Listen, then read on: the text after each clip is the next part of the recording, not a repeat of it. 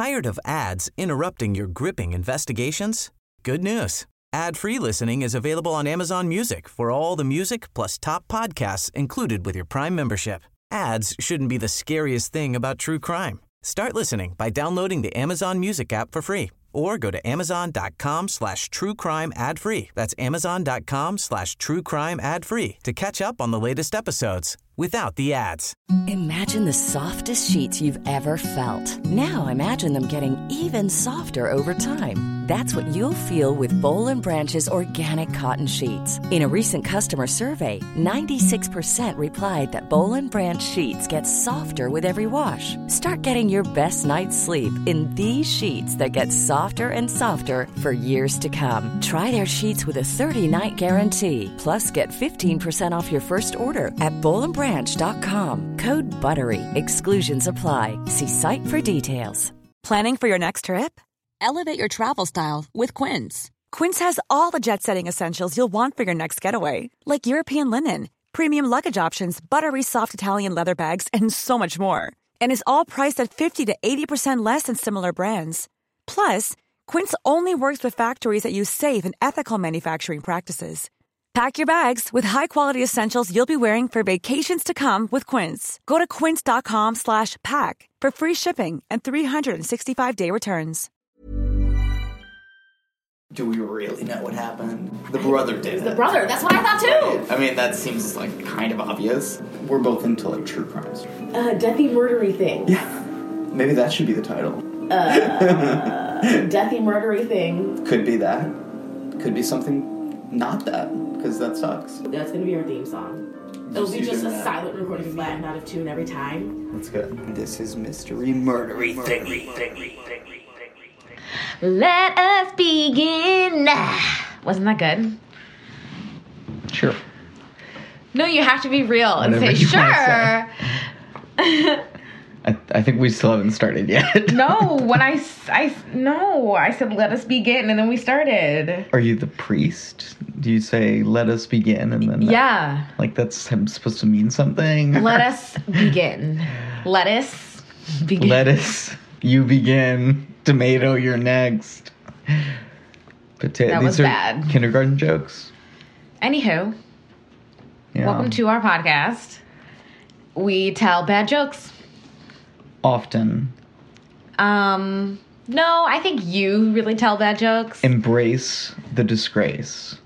If I've learned anything from the Dan Le Batard show, it's that you can make terrible jokes. This is not the Dan people Le Batard will show. find it entertaining. This is the Chloe and Mario show, the Clario. I know, but it's one of my influences. What if we had our own show called What the are Clario? what would you say are our main influences as podcasters? Let's just pretend like we actually know what LPL. the fuck we're doing for a second. Definitely Last Podcast on the Left. And definitely That's my what got me into podcasts. And My Favorite Murder. Obviously My Favorite Murder. My Favorite Murder got me into podcasts. Love My Favorite Murder. That's probably my favorite podcast. Atlanta Monsters. So fucking good. Still working my way through it. But I love the Dan Le Batard show too, just because they like are Talk about willing sports. to be like cringeworthy. But they also don't talk about sports a lot of the time. It's like an ESPN show, but like a lot of the time they're talking about like, what does this sports person look like? Like Tom Brady looks like your, weird pool boy who you think your wife's cheating on you with or something. That's kind of funny. And that's like a game that they play. What does John Wayne Gacy look like?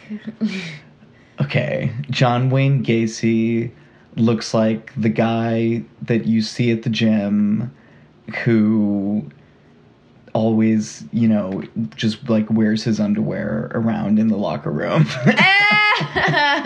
And like doesn't care with like his balls hanging out. That's so gross. John Wayne Gacy is like the weird friend that your aunt brought with her to the party. Right. To try to like set him up with somebody. Yeah. Apparently he was pretty charming. That's so gross. Didn't MFM have a hometown murder like thing from someone whose like mom went on like a date with him? So my friend a friend of mine posted on the MFM page. She got a lot of likes. It's a pretty popular post about how she went, like, he came over to their house for dinner, dinner. And, like, her mom was, like, friends with him and stuff. Yeah, that's crazy. Yeah. Well, people would go to his house for parties while there were bodies under the floorboards. Like, people, like, hanging out, like, having drinks while there's, like, some 17-year-old nubile, you know, boy who's been murdered, whose body is, like, under their feet. That is so messed up. It's pretty insane. And Chicago, it happened in Chicago, so, you know, we're close to them. Oh, by the way, this like is mystery murdery thingy. Mystery murdery thingy. I'm Mario. Oh, yeah, I'm Chloe. That's Mario. That's Chloe. Good job. You followed my cue. That's what improv's all about. Really didn't know if you would. I took an improv class one time. Great. One time. All of us have. One time. At one time or another. So, who's going to go first? I think we decided that yours was you said yours was really sad. Yeah, well, I was just, like, watching the documentary about it. It's called 43. I was watching it off of Amazon, and it was just pretty sad because, like, as we'll get into, there's, like, a lot of grieving parents. And that's, like, a thing with this one is, like... So I guess I'll just go. Yeah, so, go ahead. Yeah. So I'm doing the... Wait. Let me get cozy. What does that matter? I need to get cozy to listen to the story. Is that necessary? Yeah. Okay. Go. I'm ready. Are you ready? I'm ready. Okay. So I'm doing the 2014 the disappearance of 43 students in Mexico, specifically from the town or from a school known as Ayotzinapa. So the 2014 Ayotzinapa students' disappearance. So it was September 26th, 2014, and a group of about 100 students were taking an annual trip that they kind of did every year with this kind of group of all these different rural schools throughout Mexico. And they would all go to Mexico City to commemorate what's called the Tlatelolco Massacre, which happened in 1968 in Mexico City. And basically, you know, the late 60s were like tumultuous time in Mexico too, especially in terms of like labor unrest and those types of things. So the students from this school specifically are like really, you know, into like kind of socialist ideology and that sort of thing. So they were going to participate in the commemoration. And as part of that, they were going to the town of Iguala, which is a little bit, you know, away from where they were, to like get some buses, try to get some money, try to get some food to make this trip, which is about like a 4-hour trip, 3-4 hour trip from Iguala to Mexico City. And this is all in Guerrero State in southwestern Mexico. So they do this through their school? Sort of. It's definitely like a thing with the school, but it's kind of informal. Okay. And even like in previous times, they pretty much just like stole a bunch of buses, basically. Or if you want to say commandeered a number of buses. Oh, wow. And to make this kind of trip.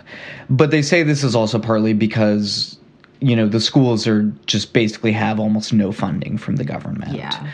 And specifically this school, because of, you know, their like ideology, is very much like antagonistic toward the government, toward the federal government, and especially toward the state government. Because as we'll talk about throughout this, the corruption of the Mexican government at every level is rampant and is pretty like a central issue to what these students cared about, why they were going on this trip, why this happened. So I guess it's just like important to note that at the beginning, that corruption is like a big part of this, and like official misconduct, and even being a part of what we're going to talk about. So basically, once the students get to this town Iguala, they may have also been there to kind of disrupt this event that was happening to promote the wife of the current mayor of Iguala. Okay. Who both is related to some members of one of the big cartels in the area, but was also running to be the next mayor of Iguala. So already corruption. So you can kind of see where this is going. Yeah, the picture kind of, is getting filled in here with, at that level, at the local level to start out with. And basically what seems to have happened is that the students were wanting to take this certain route toward Mexico City, and they were stopped on the roads by the mayor, by, I've got his name somewhere, but I can't seem to find it right now. But we'll get to that later, because they end up getting, like, arrested and stuff. So anyway, the students get stopped on their way, so they kind of get funneled toward Iguala, which is like the third largest city in that state. It's like 100,000 people, so it's like a pretty sizable city. And so they're in the city, they're trying to like get these buses, like trying to get food and stuff to like make this trip. And the local police stop them and, put up like physical barriers and stuff and kind of funnel them to like this one particular part of town, right? To kind of like get them into an area. Well, it's not totally clear, but what happens next is that the police claim that the students were trying to hijack like 3 buses, just kind of like take them. The students claim, and the student union specifically claimed, that the students were detained while they were like protesting and trying to hitchhike. So it seems like what happened was like the students were trying to do this kind of plan that they usually do, where they have kind of like, deals with people in Iguala to provide buses, and they get support, and then they move on to Mexico City. And they were like the ones that year that were supposed to kind of coordinate all these things. The police knew that they were going to do this, and like the mayor of Iguala knew that they were going to do this, and his wife, and that they may have also been there to kind of make trouble for her, right, and protest what was going on there locally on their way. And so the police were basically set out to stop them, to get in their way, to like fuck with them. And it basically kind of escalated from there. So the police end up firing on the buses that the students had taken at that point, killing 2 students at the scene itself. Oh my God. There was also another set of buses that was just in the area that the police thought were involved, but were not involved at all. And actually, one of them was, I think, transporting like a youth soccer team, and there was like a 15-year-old kid who was just killed just as a bystander, just because they thought that those buses were also part of it. So a lot of confusion, not totally clear what the police were trying to do. And it seems not clear why they were firing in the first place. Like, what sparked that? Why did they start firing? It's just really, at this point, it's like impossible to know exactly what happened that night. But shots were fired by the police. The students, like I said, some of them were driving away in these buses. Other ones were running away just into the hills, out of the city, trying to get away.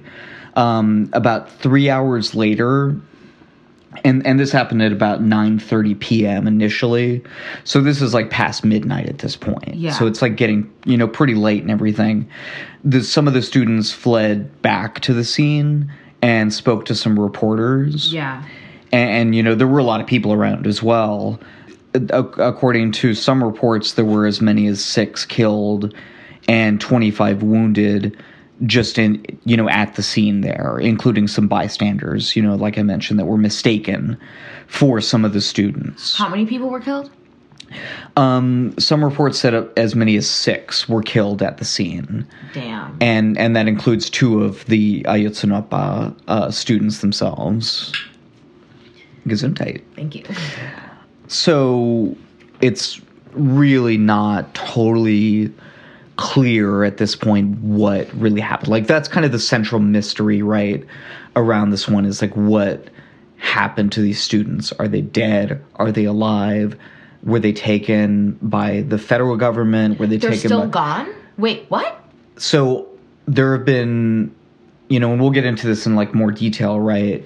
But there have only ever been 2 of the remains that have ever been positively identified. So we know that those 2 definitely are dead. But the rest of them, we do not know where they are. And I'll get into like the official line, the official investigation, what they say happened. But the parents that, like, I heard them talking on the documentary and everything, do not accept that. They, at least as of that one documentary I watched, which was about 9 months after it happened, mind you, this is now almost 4 years later, they thought they were still alive and that the federal government was holding them or whatever, and that they were just lying. But according to the official investigation that was done by the federal police, the students were arrested by the local police. Then they were handed over to a local gang, which are called the Guerreros Unidos. United Warriors, yeah. Warriors. Yeah, the United Warriors, which is basically a splinter group from that cartel that the Iguala mayor's wife is related to some of the members of. So it's kind of complicated, but that's kind of what the federal police say happened, and that they were killed and then their bodies were burned, and then the ashes and remains were dumped into a river. Why were they given over to a gang? Because what the federal government says or is at least that, according to the government. Why? Right. What the federal government says is that Iguala's mayor, and I've got their names here now, and his name is Jose Luis Abarca Velasquez, and his wife Maria de los Angeles Pineda Villa, were basically the masterminds behind this, and that they were doing this presumably because these students were there trying to fuck with the wife's political rally, and therefore they sicked the police on them and then handed them over to gangs. It's all doesn't totally make sense. And that's the federal government story? Yeah. And, you know, they say different reports at the time say that the military may have been in the area but not intervened, but others believe that the military may have been directly involved. So I'm confused. So the police start firing at these kids. Right. Some of them run away. Some of them are rounded up. I think two of them are shot dead. Right, at the scene.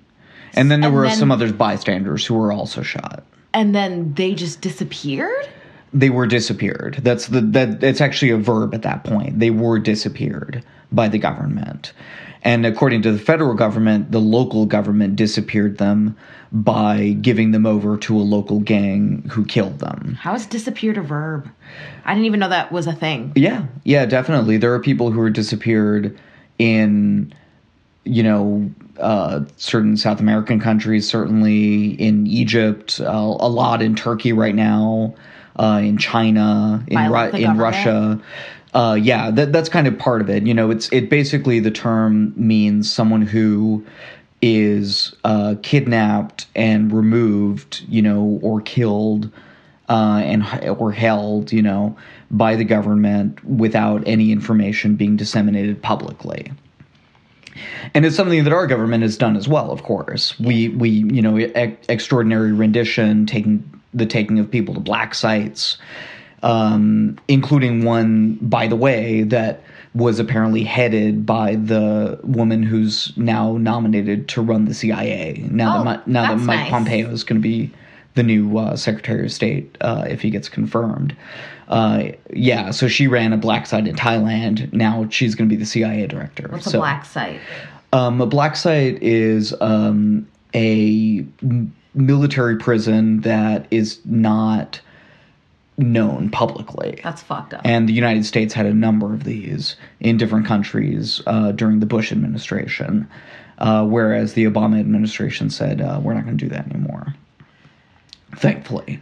And also, we're not going to torture people anymore, which is also something that the Mexican government definitely does in terms of, like, the torture and rendition. So these kids could have been tortured, too? There was one... Like a possibility? Yeah. Unfortunately, there was one whose remains seemed to indicate torture. Oh, my God. One of the two that's been positively identified. Oh, my God. Yeah. The other one's remains were... I don't think they were intact enough to really tell or anything. Wow. So, anyway, let me just kind of find my place here again. Okay, so the mayor and his wife, Velasquez and Villa, were arrested in Mexico City about a month later. So they fled once it kind of, came out that they were going to be arrested, and it seemed like they were kind of getting scapegoated for it, maybe. The Iguala police chief, Felipe Flores Velasquez, was also arrested in Guerrero State around 2 years later. So 2 years? Around 2 years later, yeah. And he presumably was on the run since then. There were also, of course, eyewitness accounts at the scene. And the eyewitnesses basically said a number of things. That the students were forcibly detained by the police. So that part of it was kind of, borne out by the eyewitnesses. And that they were then taken to the Iguala police station. Then they were given to the police in Cocula, which is a smaller town that's nearby, who then transported them to a rural area and handed them over to the Guerreros Unidos. That sounds sketchy. Yeah, although that part of it, again, is kind of in dispute. They were then transported, and this is kind of according to some confessions that may have been forced by torture. Mm-hmm. But according to that confession, which they showed a video of it in the documentary, the students who, the 43 that they had rounded up at that point, were transported in trucks, one owned by Gildardo Lopez Astudio, who's also known as El Gil, a leader in Guerreros Unidos. They may have thought that some of the students were a member of a rival gang called Los Rojos, or maybe they had been told that by the police or something, just in terms of why they would want to kill them, right? Mm-hmm. Yeah, as a motive, yeah. Right. Therefore posing a threat to the Guerreros. They also may have, the students also may have unintentionally commandeered a bus with heroin in it. Whoa. So that's another kind of theory in all of this, that the Guerreros Unidos were out for them because they took one of those buses they commandeered was actually transporting a huge amount of heroin. Holy that shit. was bound for Chicago, apparently. Whoa. So. Whoa. Yeah. The students were then ordered killed by the Guerreros leader, Sidronio Casarrubias Salgado. So that's, kind of the basic story that the government gave to the parents and everybody, the federal government. There were also, obviously some other investigations that were done. There was a report from the Inter-American Commission on Human Rights that was released in September 2015. It lasted about 6 months. It was made up of a number of experts that were based out of South America. And what they concluded was that the official version was, in their words, scientifically impossible. And this is actually also borne out by an article that I read in Science magazine, that specifically the part about the fire. So the claim here is that the Guerreros Unidos burned 43 human bodies in one night with a fire that lasted, about like 12 to 18 hours or so. And basically what these people found was that kind of fire did not occur at the site. Just that it would have left marks and evidence at the dump where they said that this happened in Ocula. And they didn't find anything that like wasn't that? just not there. When they actually went to that site where they said that it happened, that kind of fire had not occurred there. But there was a fire? Well, it's a dump. I mean, people burn trash all the time. But that type of fire just could not have occurred at that site the way that they said it happened. And it would have involved, I don't remember what they said, but it was like hundreds of thousands of tons of wood. Like an impossible amount of wood that would have been impossible for them to have. That would have been necessary. And they also said that it may not actually have been possible to completely burn the bodies in an open fire. To just have them... Right, that it would have had to have been an enclosed incinerator environment just to scientifically be able to get up to the temperatures necessary to burn a human body all the way through. Yeah. And that was also kind of borne out by that Science magazine article as well, which was this Australian professor who used pig bodies in his experiments. And sounds like the spontaneous human combustion thing. It does kind of, yeah. Yeah. But he saw in those experiments that the way that they said that it happened is just not plausible. Even under ideal conditions, it's not plausible. And what he found also is that the more bodies there are, the harder it would have been to do. Yeah, that's what it seems like. Right. So it's just a huge hole. In addition to all of that, the father of one of the victims and a fellow student also claimed that it rained that entire night. That they said that this fire was burning. So not too credible. Oh, and that experiment, the professor was Jose Torero at the University of Queensland. Okay, so it was also found that the federal police and the military were aware of the incident as it occurred, which they said was not the case. And that was also backed up by this article that I was reading in The Intercept, where people have done a lot of sleuthing and like figuring out exactly like this officer was here at this particular time and then was here at this particular time, and they've made this online basically like a interactive thing that you can look at like what actually happened, like the most objective kind of way they could figure it out. And it looks like the military were monitoring and reporting back as to what was happening that night. So do we have those records of what they were saying and stuff? Not necessarily of what they were saying, but of their movements, according to public records and people who were there. Yeah. They've compiled all of this. And they tracked one particular military intelligence officer who was like there, and then they was like reporting back. So it seems clear that when the federal government claims that, it was only the local government or the state government that was involved, that's not the case.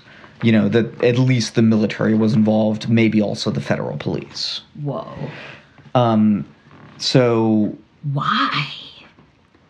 Well, is that something else you can't really... Well, no, I think we can kind of get into that, but let's kind of get into that at the end. Okay. We'll kind of talk a little bit more maybe about why and the wider implications and things like that. But I know I'm kind of telling the story of it kind of piecemeal, but honestly, that's how it's come out.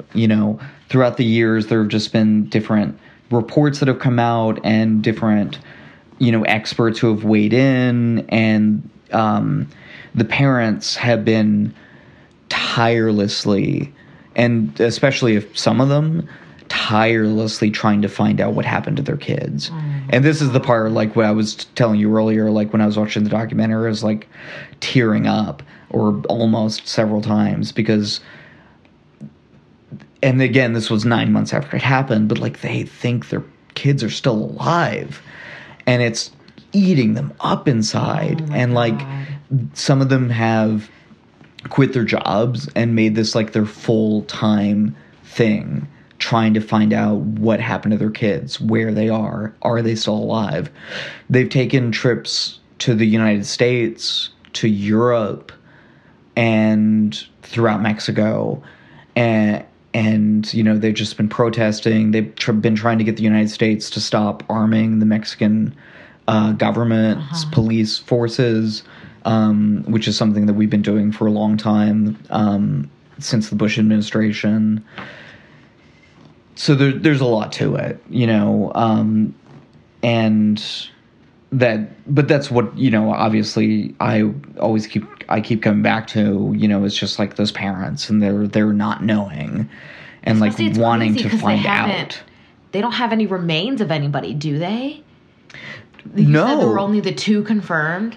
Exactly. And that's what one of the parents was saying. Like, if they're dead, give me his body. Like, it's not an animal, it's a human being. Yeah. You know, if you know that they're dead and you have their remains, like, at least let us have their bodies to bury them properly. But they haven't shown them anything. They haven't presented them with evidence. They met with the then Attorney General, I think his last name's Kamal. They weren't convinced. You know, he showed them this video that he even said might be bogus, that he claimed had proved what happened. But again, he himself, the Attorney General, said it might be fake, as he showed it to them. Oh my God. So again, this parent's like, well, why the fuck are you showing it to us? Yeah. I mean, she didn't say fuck, but you know what I mean. I can't even imagine how frustrating that can be. Yeah. And then the president, who's still the president right now, goes on TV, Peña Nieto, and says, you know, well, we're going to get to the bottom of this, and blah, blah, blah, blah, blah. And it's all just bullshit. You know, because they're not trying to get to the bottom of it, clearly. Because, you know, even in my half-ass internet research, you know, I found a bunch of stuff that doesn't make sense in what they were saying. Yeah. You know, but anyway. There was a text message that they do point to, the government does point to, from El Gil to Salgados, from the leader of Guerreros Unidos to the guy who was supposedly carrying this out, saying, we turned them into dust and threw their remains in the water. They will never find them. So that is one piece of evidence. And I you know, just in the, you know, obviously have a bias here. Clearly I'm like taking a side, but that is one piece of pretty compelling evidence. Were they talking about the students? We don't know. Because that's another thing. The parents, you know, like I said, have been doing all this, you know, legwork, including literal legwork, going out into the rural areas of fucking Guerrero State in Mexico, which is one of the most dangerous parts of Mexico. Yeah. Looking for mass graves. I mean, the fucking courage of these people, the fucking dedication. Balls and dedication. Yeah. I mean, it's a parent's dedication, so clearly, but I mean, not every parent would do that. Yeah. But some of these people are just like fucking superheroes. Like, they're going out there and they found a number. I think it was like 7 mass graves. Oh my God. Just in this area, just in that area. That is fucked up. Just in that hilly area, you know, around Iguala. So what about those graves? Do they know? None of them were connected to the students. Oh my. They found other graves too, but they specifically found 7 mass graves. I think it was 7 in that area. So, you know, how many people is considered a mass grave? I don't know. That's a good question. I would imagine there's not technically what is it? You're talking about a mass shooting? Technically a mass shooting. Because people have different, like 3 or 4. Or well, something, people there isn't an accepted definition. Some people say an incident in which 3 or more people were shot. Excuse me. Some people say an incident in which 3 or more people were killed by shooting. You know, it makes a big difference, actually. It sounds like a shade, but it's actually, like, makes a huge difference in the numbers. Wow. But anyway, their disappearance, you know, and all of this, emotional distress that we're talking about, right? Not only felt by the parents, felt across Mexico. And this incident led to a lot of social unrest in Guerrero, but also in Mexico City, which has had historically a lot of protests in it. Again, the Mexican government, very corrupt, a lot of ties between, organized crime and the government and the police and everything else in Mexico. So they have a lot to be, mad about. But this incident really, really sparked a big, kind of protest movement in and of itself, one might say. There were government facilities that were attacked. The city hall of Iguala was burned, partly, but they don't use it anymore. The governor of Guerrero State was forced to resign. This even led to protests as far away as Venezuela, at the University of Texas at El Paso, London, Paris, Vienna, and Buenos Aires. So really, it sparked like a global. And I remember hearing about this at the time too. Yeah. It was, when was this again? 2014. 2014. Yeah, September of 2014. So this was also probably the biggest single scandal in President Enrique Peña Nieto's term, the 1 6-year term that he gets, which ends in, I think it's July of this year. So we'll see. The current frontrunner, I think his last name's Labrador. He's like a left-wing kind of guy, so I think he would be kind of a different, but who knows? People thought Peña Nieto was going to be great when he came in to replace Fox, and people thought Fox was going to be great when he came in to replace, I forget his name now, whoever it was during the Bush administration, so I don't know. But, these, like I said, there have been, some violence, some burnings and things like that, but they've been mostly peaceful demonstrations, and included, the family of the students, especially the ones in the United States, some of them were when they did their tour through the United States. And this is also probably the most famous incident of the so-called Mexican drug war, which has been going on for many, many years, but, kind of since about 2006, which, as some of the people in the documentary, the 43 documentary, were pointing out, is mainly fueled by American consumption. And I think that's a real important thing to keep in mind in any story about Mexican violence of this kind, that the cartels their profits are driven by American consumption, and the police and they are to a large extent armed by American armaments, by guns that originated in the United States. Holy crap. So yeah, you said that earlier. Right. So when certain politicians in our countries start blaming Mexico with, kind of over-the-top rhetoric for problems that we have in our country, I think it's important for us to realize that we are not, we can't afford to throw too many stones in our glass house. Yeah, exactly. So anyway, on November 7th, 2014, the Mexican Attorney General, Jesus Murillo Caram, also revealed that several plastic bags had been found in a river near Cocula. So this is where they say that the students ended up. But it really wasn't like that conclusive. What does that have to do with anything? Well, because they say that this is where the bodies of the students were taken after they were burned. Oh. And but they've never produced these bodies really, and like I said, only 2 of the students were ever positively identified from those remains. So yeah, it's just not really like clear that that's where the majority of these people ended up.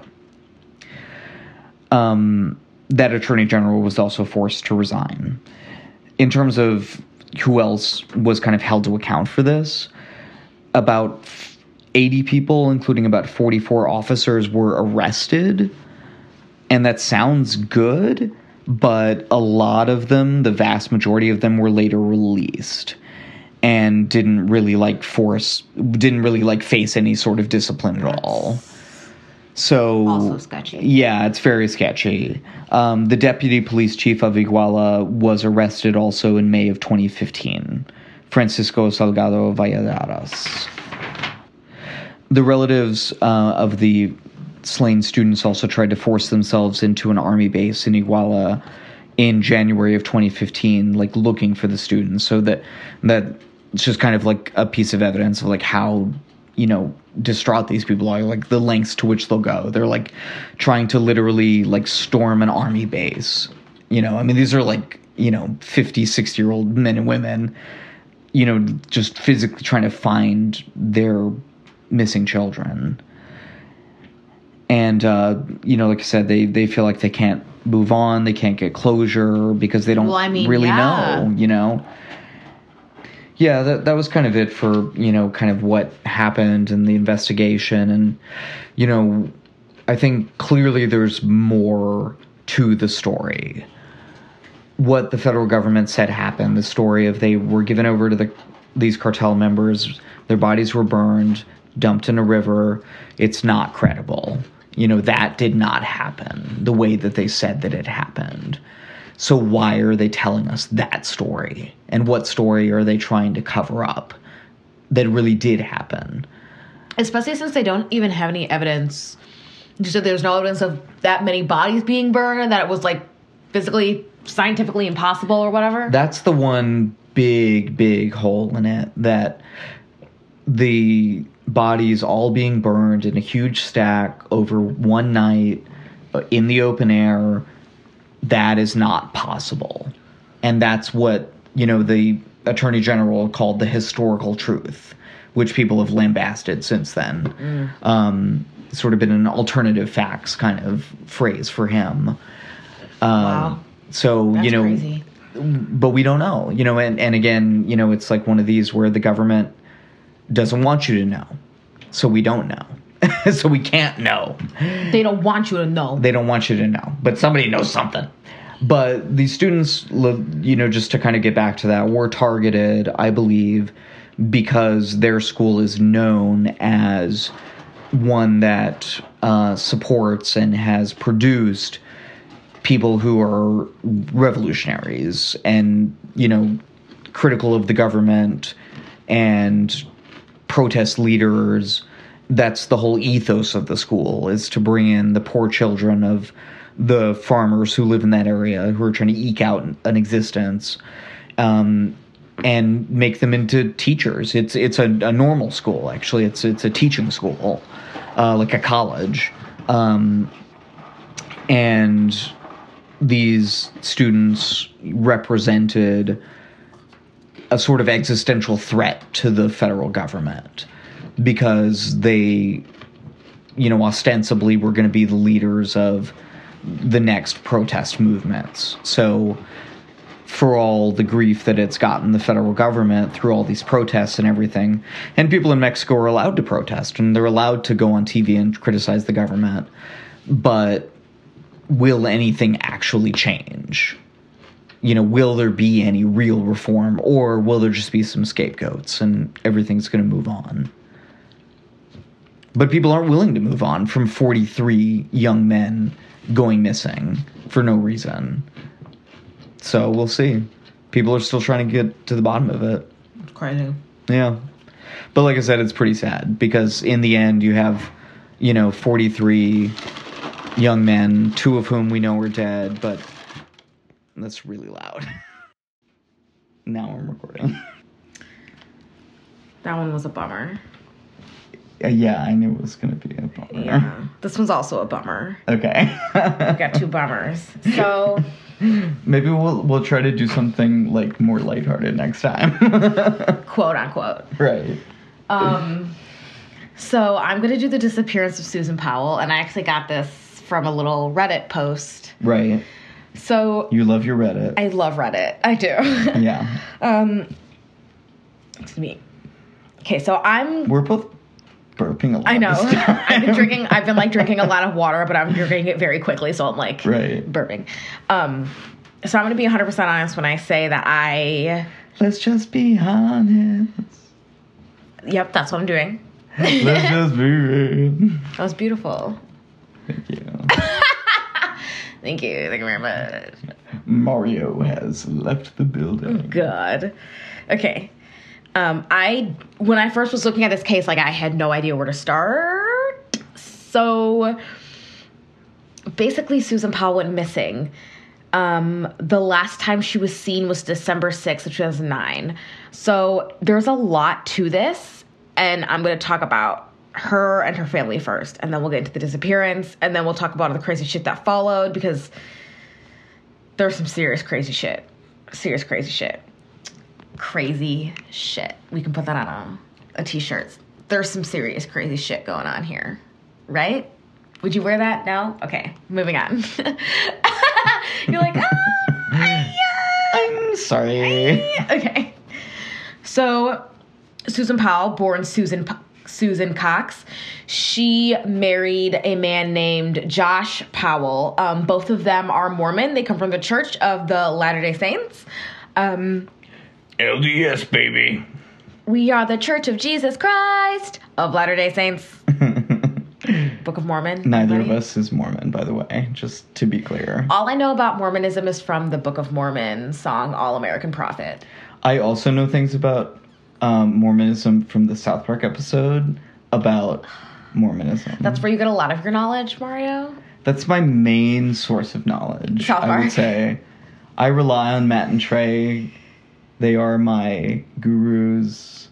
They are my muses. Anywho. This is creepy. Is this getting creepy yet? No, I enjoy it. Should I keep going? No. They are my boyfriends. I just think we should talk about Susan Powell. What? Okay. There you go. Boyfriend? What? Okay. See, I was trying to step over the line. Why didn't you tell me about this? There. Why didn't you tell me about this little thing happening? I just, You didn't think I'd be down for a foursome? Right. I'm just kidding. With Matt and Trey. They're sort of attractive guys. Drunk enough. We're taking all of this out, by the way. Yeah. Oh my God. Okay. So originally from Portland, Oregon, they moved together to West Valley City, Utah to get away from Josh's predatory father, who had a sexual obsession with Susan. Ooh. And we'll touch on that later. And I feel like you said touch intentionally. We'll touch on that later. Ow, ow! Okay. I didn't. No pun intended. And they had 2 sons named Charlie and Braden. So their marriage everything was really great at first. Susan was a cosmetologist and Josh had a business degree, and he was working at various businesses over the years. There were 2 kind of main things that rocked their marriage, and one of them was the fact that Josh had to file for bankruptcy in 2007. He declared over $200,000 in debts, and this kind of financial distress caused marital problems. And according to Susan's friends and family, Josh was abusive towards her and had very controlling behavior. He was a very controlling person over her and the kids. So on advice of an attorney, Susan Powell documented the possessions in her home, fearing her husband Josh might sell off expensive items he had purchased, including tools and electronics. So there was an actual video, and I watched it. Well, I kind of skipped through it because it's literally just her talking about her possessions and stuff, but there's some clear tension in there because she's talking about how a lot of this stuff was bought on her credit. And Josh was buying stuff a lot of computer stuff. He had a lot of tools. He had a lot of RC cars and collections and stuff like that. A lot of power tools. That's part of their assets. This video was among the items police seized from her office after her disappearance in December of 2009. So about a year later, she wrote they found a secret will with statements such as, "I want it documented that there is extreme turmoil in our marriage," and, quote, "If I die, it may not be an accident, even if it looks like one." Yeah, so she had a secret. What? She had a secret will that they found in a safety deposit box. So here's the basic timeline of this crazy 2 years that this family went through. So December 7th, 2009, Josh and Susan Powell failed to drop off their 2 sons at a daycare in Utah, and Susan failed to show up for work that day, sparking family members to start a search for her. So Josh's mother, Terica Powell, and sister Jennifer Graves contacted the police, and the police broke into the house on suspicion that they may have been victims of carbon monoxide poisoning. This is also like one of the weird things about this like first day of their disappearance, was that when the police broke in, they found like a wet spot on the carpet, and 2 fans were like just blowing on the wet spot. That was like one of the things they found.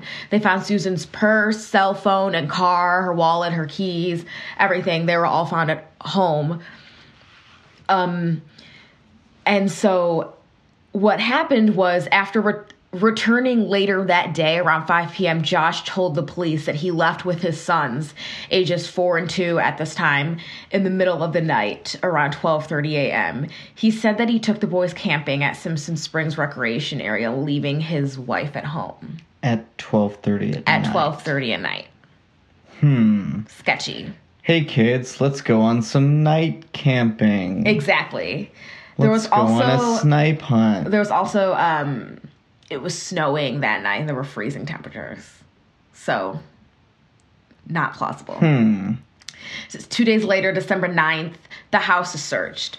Among findings during the investigation were traces of Susan's blood on the floor, life insurance policies on Susan for $1.5 million, and a handwritten letter from Susan describing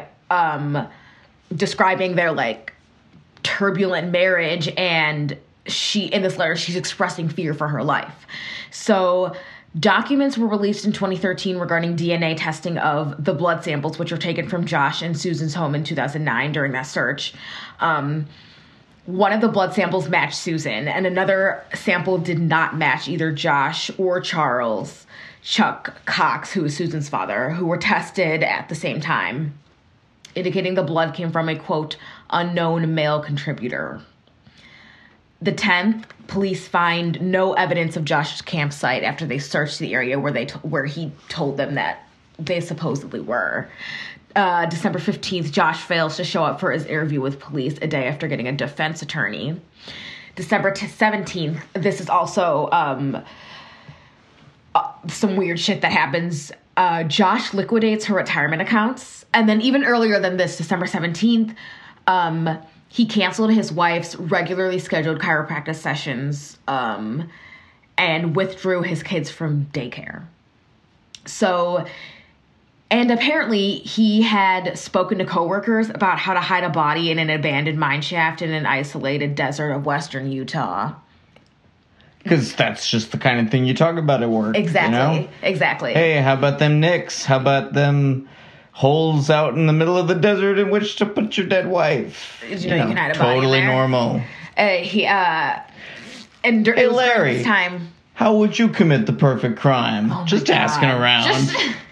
Just getting everybody's opinion. It's the question of the day. Wanted to know. I got some cake for my birthday. Also, how do you commit the perfect murder? Hey, Josh, why is there a shovel at your desk? Oh, shovel what? Kicks to behind it. No, there's nothing here. What? Oh my God. But yeah, don't be an idiot. Right. So during the course of the investigation, the kids start talking. Police interviewed their eldest son, Charlie. Who's 4, right? Yeah, he's the older one. Charlie. The child confirmed that the camping trip Josh described took place, and that they did go camping. However, unlike his father, he stated that Susan had gone with them. and she did not return. Weeks after her disappearance, a teacher reported that Charlie said his mother was dead. The parents of Susan Powell said that while at daycare several months after Susan's disappearance, Braden, the other child, drew a picture of a van with 3 people in it and told carers that mommy was in the trunk. Yeah. Oh my God. Oh my God is right. I'm telling you, when kids start talking, chilling. It's creepy. Yeah. Right with the Aunt Diane case. Yeah. Where he was like, mommy couldn't see. Right. Ooh, that's so scary. And then I flew out of the car like Superman. I remember he said, ooh, he was just 5. Oh, that one was so sad. Right. So, let's talk about Stephen Powell, Susan's creepy father-in-law. Oh, right. So, like I said earlier, one of the reasons that Josh and Susan moved away was because of their fucking creepy-ass father. Although Josh was the only official suspect in the case, his father was also under scrutiny for his romantic obsession with Susan. There were computer images seized from his house in 2010, turned up 4,500 images of Susan taken without her knowledge, including close-ups of specific body parts. Gross. In 1992, him and his wife, Terry Powell, got a divorce. And one of the things that she claimed during the divorce filings was that he was addicted to pornography and had fantasies of living with multiple wives. She also claimed that he exposed the children to graphic sexual imagery as well. September 7th, 2011, Steve was arrested for child pornography and 14 counts of voyeurism after being caught photographing his neighbor's children through a bathroom window. Oh. Yeah, so this guy's a fucking creep. So let's talk a little bit about Josh. So apparently, Josh had also been under investigation for child pornography after cartoon images of incestuous relations between children and mothers were found in his computer in late 2009, early 2010, which is around the same time that Susan went missing. So he was being investigated for that, and he was being investigated for the disappearance of his wife. But because they were cartoon images, he didn't get officially, charged with anything. Right. Which is a weird rule to me. That seems weird. So in early 2010, SusanPowell.org was established. And again, she disappeared in early December of 2009. So this is like a month later, maybe. It is widely believed that the site was written by Josh and Stephen Powell. It's detailed how Josh was a loving father who was a victim of a smear campaign led by Susan's family and the Latter-day Saints Church. So there's actually another disappearance that could possibly be connected with her disappearance. On this website, it's detailed that Susan was having an affair with a man named Stephen Kosher.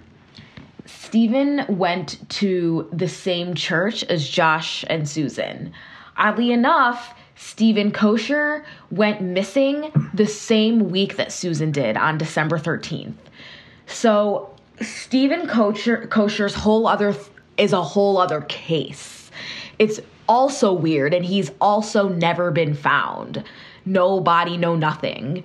He was a journalist who was struggling financially. On the day he disappeared, there was a mysterious 2,100-mile road trip, and his car was eventually found abandoned in Vegas, which is, I think, about 200 miles from where he lives. And like I said, to this day, he's still missing. Mm-hmm. It's very, very, very weird. This website, SusanPowell.org, it's actually not up anymore. It's no longer there. Says that Stephen and Susan may have run off to Brazil together. So 12 days after Susan's disappearance, Josh took the kids to live with his father in Puyallup, Washington for the holidays. On January 6th, he returned to Utah only to pack up their belongings, and he announced that they're moving to Washington permanently. So like I said before, Steve, the father, the creepy father, was arrested in 2011 for the voyeurism or whatever. The day after he was arrested, Chuck Cox, Susan's father, filed for custody of the children and was granted that custody temporarily. The court said that Joshua would have to move out of his father's home if he wanted to regain custody of his children. So he rented a house in Graham, Washington, but authorities later said that they later alleged that he never actually moved into that house and that he only, like, made it appear that he lived there to satisfy the court's instructions while continuing to live, like, at his father's home. It was never successful, though. He never got the kids back. So Susan Powell's still missing to this day, and no body has ever been found. So a couple years later, something extremely tragic happens. February 5th, 2012, social worker Elizabeth Griffin Hill took Braden, who's now 5, and Charlie, 7, to their father's home in South Hill, Washington for a supervised visit because, you know, he had lost custody of the kids. Josh took the kids and locked the door before the social worker could come in, and soon after she called 911, the house exploded. Josh, Braden, and Charlie were all killed. What? Yeah. So exploded? Like a gas explosion? Like this was done permanently by Josh. Oh my God. It was a murder. It was confirmed to be a murder-suicide. A hatchet was recovered near Josh's body. The kids had wounds on their heads and their necks. So it said that he hacked up the kids before succumbing to smoke inhalation. The official cause of death was carbon monoxide poisoning. And it was during, and the suspected motive for this is that this was when the kids started becoming more vocal. They started talking about what they remembered the night that mommy died. Right. And Josh also recently learned that he wouldn't be getting custody of his sons. This was all premeditated. And when this happened, Stephen Powell was serving his sentence, and he pled the 5th when he was asked about Susan. Wow. And when he was told about this, he wasn't surprised that it happened, that something like this had happened. And he wouldn't talk about Susan. There was a brief investigation that did show that this was deliberate and planned. The family and friends received emails from Josh, like minutes before it happened, saying goodbye. And their pastor even received instructions on where to find his money and shutting off utilities. 2 5-gallon cans of gasoline were found, and gasoline was spread throughout the house, and the stove had been on and stuff and shit like that. Right. So about a year later, after Josh killed himself and the kids, Michael Powell, Josh's brother, Susan's brother-in-law, jumped off the roof of a parking garage and killed himself. He had been questioned about Susan several times, but he denied any involvement, even though his car was found abandoned in a junkyard in Oregon several weeks after Susan's disappearance. So the main working theory is that Josh killed her and the brother helped dispose of the body. And the investigation was actually closed in May of 2013, after a couple months after the brother-in-law killed himself. So now that the suspects are dead, they basically say, they did it and closed the case? Kind of, yeah. Huh. A lot of more details came out after the case was closed, such as Josh had been unfaithful to Susan with a sex worker, and that was also one of his possible motives. But the thing about both of them is that there was never enough evidence to be charged with anything. Right. Well, they can't even be sure that she was dead. Exactly. Journal entries from Susan were also found where she talked about fearing that her husband might kill her. Yeah, so that's the main theory of what happened. I don't know that the brother had anything to do with it. I definitely think Josh killed her, though. I actually think the father had something to do with it, too. I definitely think the father was involved. At least maybe after the fact, maybe. Yeah, but those poor, But yeah, I mean, it seems like definitely he killed her. I mean, that's what, it those definitely poor, seems like. poor kids. I can't stop thinking about those kids. I know. That's what, like, was a super bummer for me. My sources were Time Magazine, Ranker, and Wikipedia. Oh, yeah. I should have said my sources. So that is the disappearance of Susan Powell. Weird. And that was 2009. So almost about 9 years ago. Yep. And still no one's seen her, or... Yeah, she's got to be dead. There was I want to say like in 2011 or 2012, they found remains, but it wasn't her. Mm-hmm. Okay, so I guess I'll just say my sources now. Yeah, what were your sources? Okay, I got stuff from Wikipedia, from the Ayotzinapa students' disappearance page. Patrick J. McDonnell and Cecilia Sanchez at the LA Times. That documentary called 43, which is by Charlie Min. Christina Areola at Latina.com. Christopher Gregory at Mother Jones. And Lizzie Wade at Science Magazine. And Ryan Devereaux at The Intercept. Very nice. Yep. So, we both did disappearances. Both did some pretty... We had no idea what each other was doing, so... Yeah, that was a good one. Yeah. The one that got me on this one was the fact that the husband who was under investigation fucking did a murder-suicide after his wife went. Yeah, that's pretty insane. That's the craziest like, wow. murder-suicide I've ever heard of. Mm-hmm. Yeah, when I was researching this, I was like, how have I never heard of this? This is insane. It's pretty crazy. Yeah. Should we say thanks for listening at this point? Or yeah, thanks for listening. Thank you. We always thank people for listening. Yes. Very, very grateful for it. Tell all your friends. Have a party. Be like, all right, everybody sit with your popcorn. We're going to listen to this podcast. Right? It's just two regular people just like you. Wouldn't that be a good party? No. No? Okay. That sounds terrible. All right. I'll take it. Okay. Have a party by yourself with your headphones. But I love that we're still getting like people from different countries listening. Yes. Shout out to all the people in different countries, not the United States. All right. You ready? For some weird shit in the news. That was weird. I thought it was good. You go first. Okay, so a couple of days ago, a woman rode a horse into a dance club in Miami Beach. They were talking about it on the Dan Le Batard show because it happened in Miami. Oh my God. So a woman in her underwear arriving on a white horse at a packed nightclub and being greeted by flashing cameras didn't go over well with Miami Beach authorities, according to WGN News. They didn't like that? No, the cops weren't happy. Oh. It was in a place called the Mokai Lounge. Moke? I do not know. I don't know. Don't look at me. I like Mokai. The Mokai Lounge.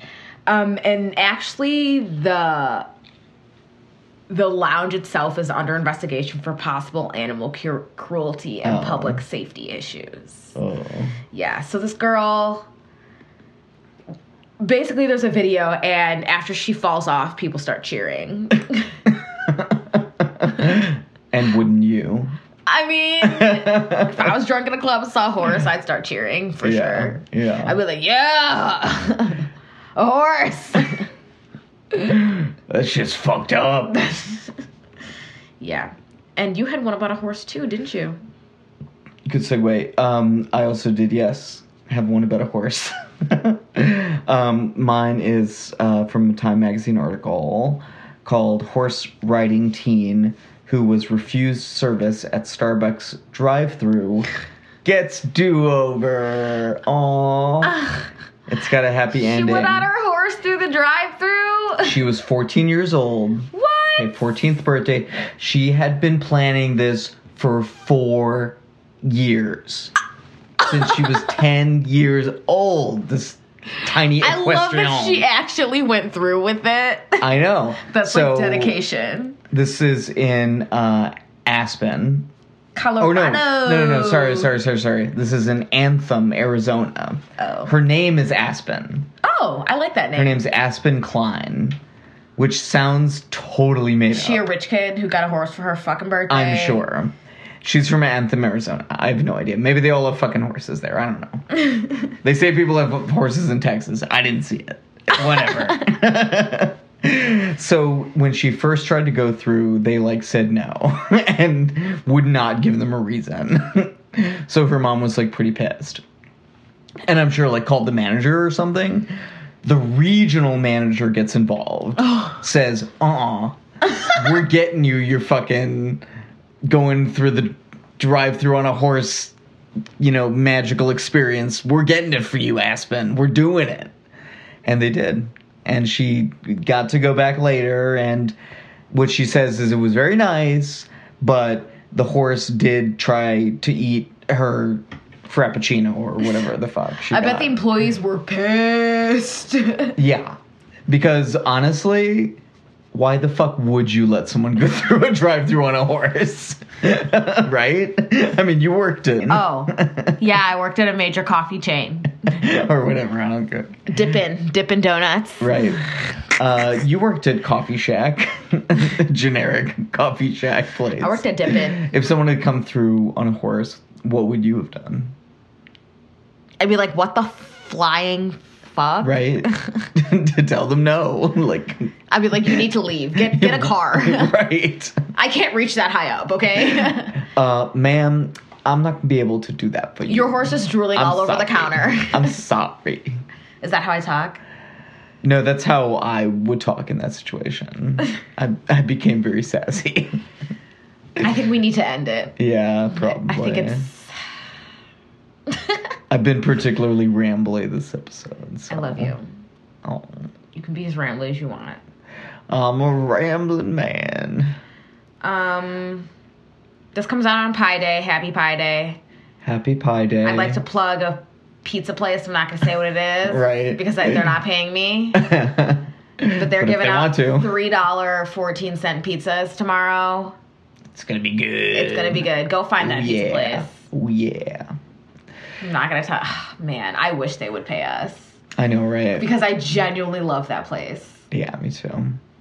Subscribe on iTunes. Yeah, please comment and rate us and subscribe. We've had one rating and comment from my brother. Shout out to my brother who is killing it. What's up, Nick? What's up? He's our dude.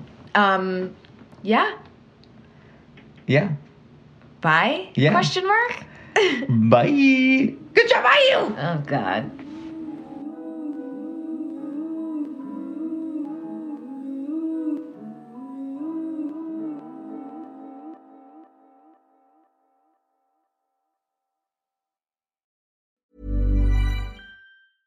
Imagine the softest sheets you've ever felt. Now imagine them getting even softer over time. That's what you'll feel with Boll & Branch's organic cotton sheets. In a recent customer survey, 96% replied that Boll & Branch sheets get softer with every wash. Start getting your best night's sleep in these sheets that get softer and softer for years to come. Try their sheets with a 30-night guarantee. Plus, get 15% off your first order at BollandBranch.com. Code BUTTERY. Exclusions apply. See site for details. Tired of ads interrupting your gripping investigations? Good news. Ad-free listening is available on Amazon Music for all the music plus top podcasts included with your Prime membership. Ads shouldn't be the scariest thing about true crime. Start listening by downloading the Amazon Music app for free or go to amazon.com/truecrime ad-free. That's amazon.com/truecrime ad-free to catch up on the latest episodes without the ads. Hey, it's Paige DeSorbo from Giggly Squad. High quality fashion without the price tag. Say hello to Quince. I'm snagging high-end essentials like cozy cashmere sweaters, sleek leather jackets, fine jewelry, and so much more. With Quince being 50 to 80% less than similar brands. And they partner with factories that prioritize safe, ethical, and responsible manufacturing. I love that. Luxury quality within reach. Go to quince.com/style to get free shipping and 365-day returns on your next order. Quince.com/style.